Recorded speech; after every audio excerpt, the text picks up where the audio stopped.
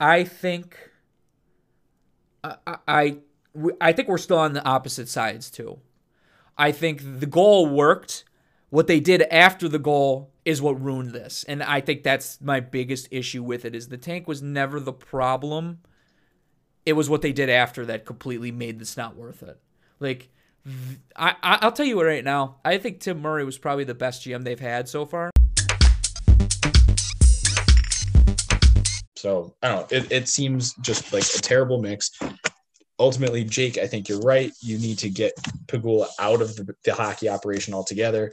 And at the same point, get him out of the lacrosse operation too, because he's fucking killing the Bandits. The only team that's still being affected by that mindset, it looks like. And it is just straight up our entire organization, aside from players. It's Terry, it's the GM, it's the coach, it's the scouting guy I talked about the other week.